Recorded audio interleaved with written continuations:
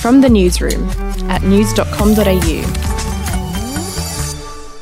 Hey, I'm Lexi Cartwright. And I'm Andrew Bucklow. And this is the latest from the newsroom. It's Friday, the 5th of February. We'll start in Perth, where the 5-day lockdown is set to end at 6 p.m. tonight. Bars, restaurants and retailers are set to reopen and kids will be back at school on Monday. For the next 8 days, though, masks will be mandatory for all Perth residents outside of their homes. No new local cases of COVID-19 have been detected in Perth since the security guard working in hotel quarantine tested positive last weekend. Still in WA, and 81 homes have now been lost as a bushfire continues to rage in the Perth Hills. About 500 firefighters are battling the uncontained blaze, which has a perimeter of 136 kilometres and has burnt more than 10,000 hectares. To South Australia now, and a man accused of threatening to kill Premier Stephen Marshall has been acquitted of all charges. Yeah, the 66-year-old man called the Premier's office twice in 2018 to complain about the privatisation of the state's prisons. He acknowledged he was very angry during the calls, but denied he threatened Mr Marshall's life. And in other news, a former Alice Springs publican has admitted to selling alcohol out of his taxi 149 times when his pub was forced to close during the COVID-19 lockdown. The man has been disqualified from holding a liquor licence for 10 years. We'll be back in a moment.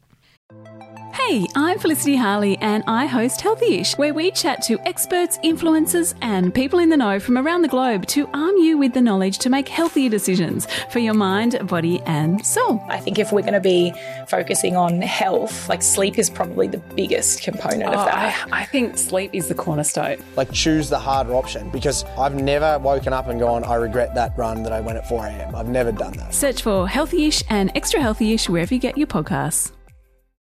All right, to entertainment now, and Bachelor couple Laura Byrne and Matty J have welcomed their second child together. They had a little girl named Lola Ellis Johnson. Meanwhile, comedian Amy Schumer has opened up about the name she gave to her baby boy. Now, she called her son Gene and made his middle name Attell in honour of fellow comedian Dave Attell, right? Mm-hmm. But Schumer didn't realise until later that the two names together sound a bit like genital. Genital. Lovely. Genital. Yeah. She spoke to Seth Meyers about the biggest downside of her unique name choice.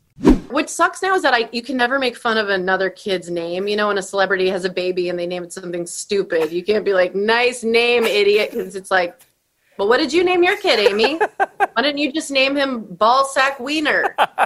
Wiener Tip. How about that, Amy? Finishing with sport, and athletes from Collingwood's AFL, AFLW and netball teams have released an open letter apologising to those who have been marginalised, hurt or discriminated against due to their race. Yeah, it comes after an internal investigation found the club was guilty of fostering systemic racism that has resulted in profound and enduring harm to both First Nations and African players. In the letter, the players wrote, "To all the young people who dream about one day pulling on the black and white stripes, we pledge as athletes to continue to help create a club that allows all of us to thrive regardless of race." And hey, if you need to update your tech, news.com.au is giving 2 lucky readers a brand new Samsung Galaxy S21 and a pair of Galaxy Buds Live worth $1,500. If you want to enter, just go to news.com.au/win. That's it from this episode of From the Newsroom. We'll have another update in the arvo. Your update from news.com.au.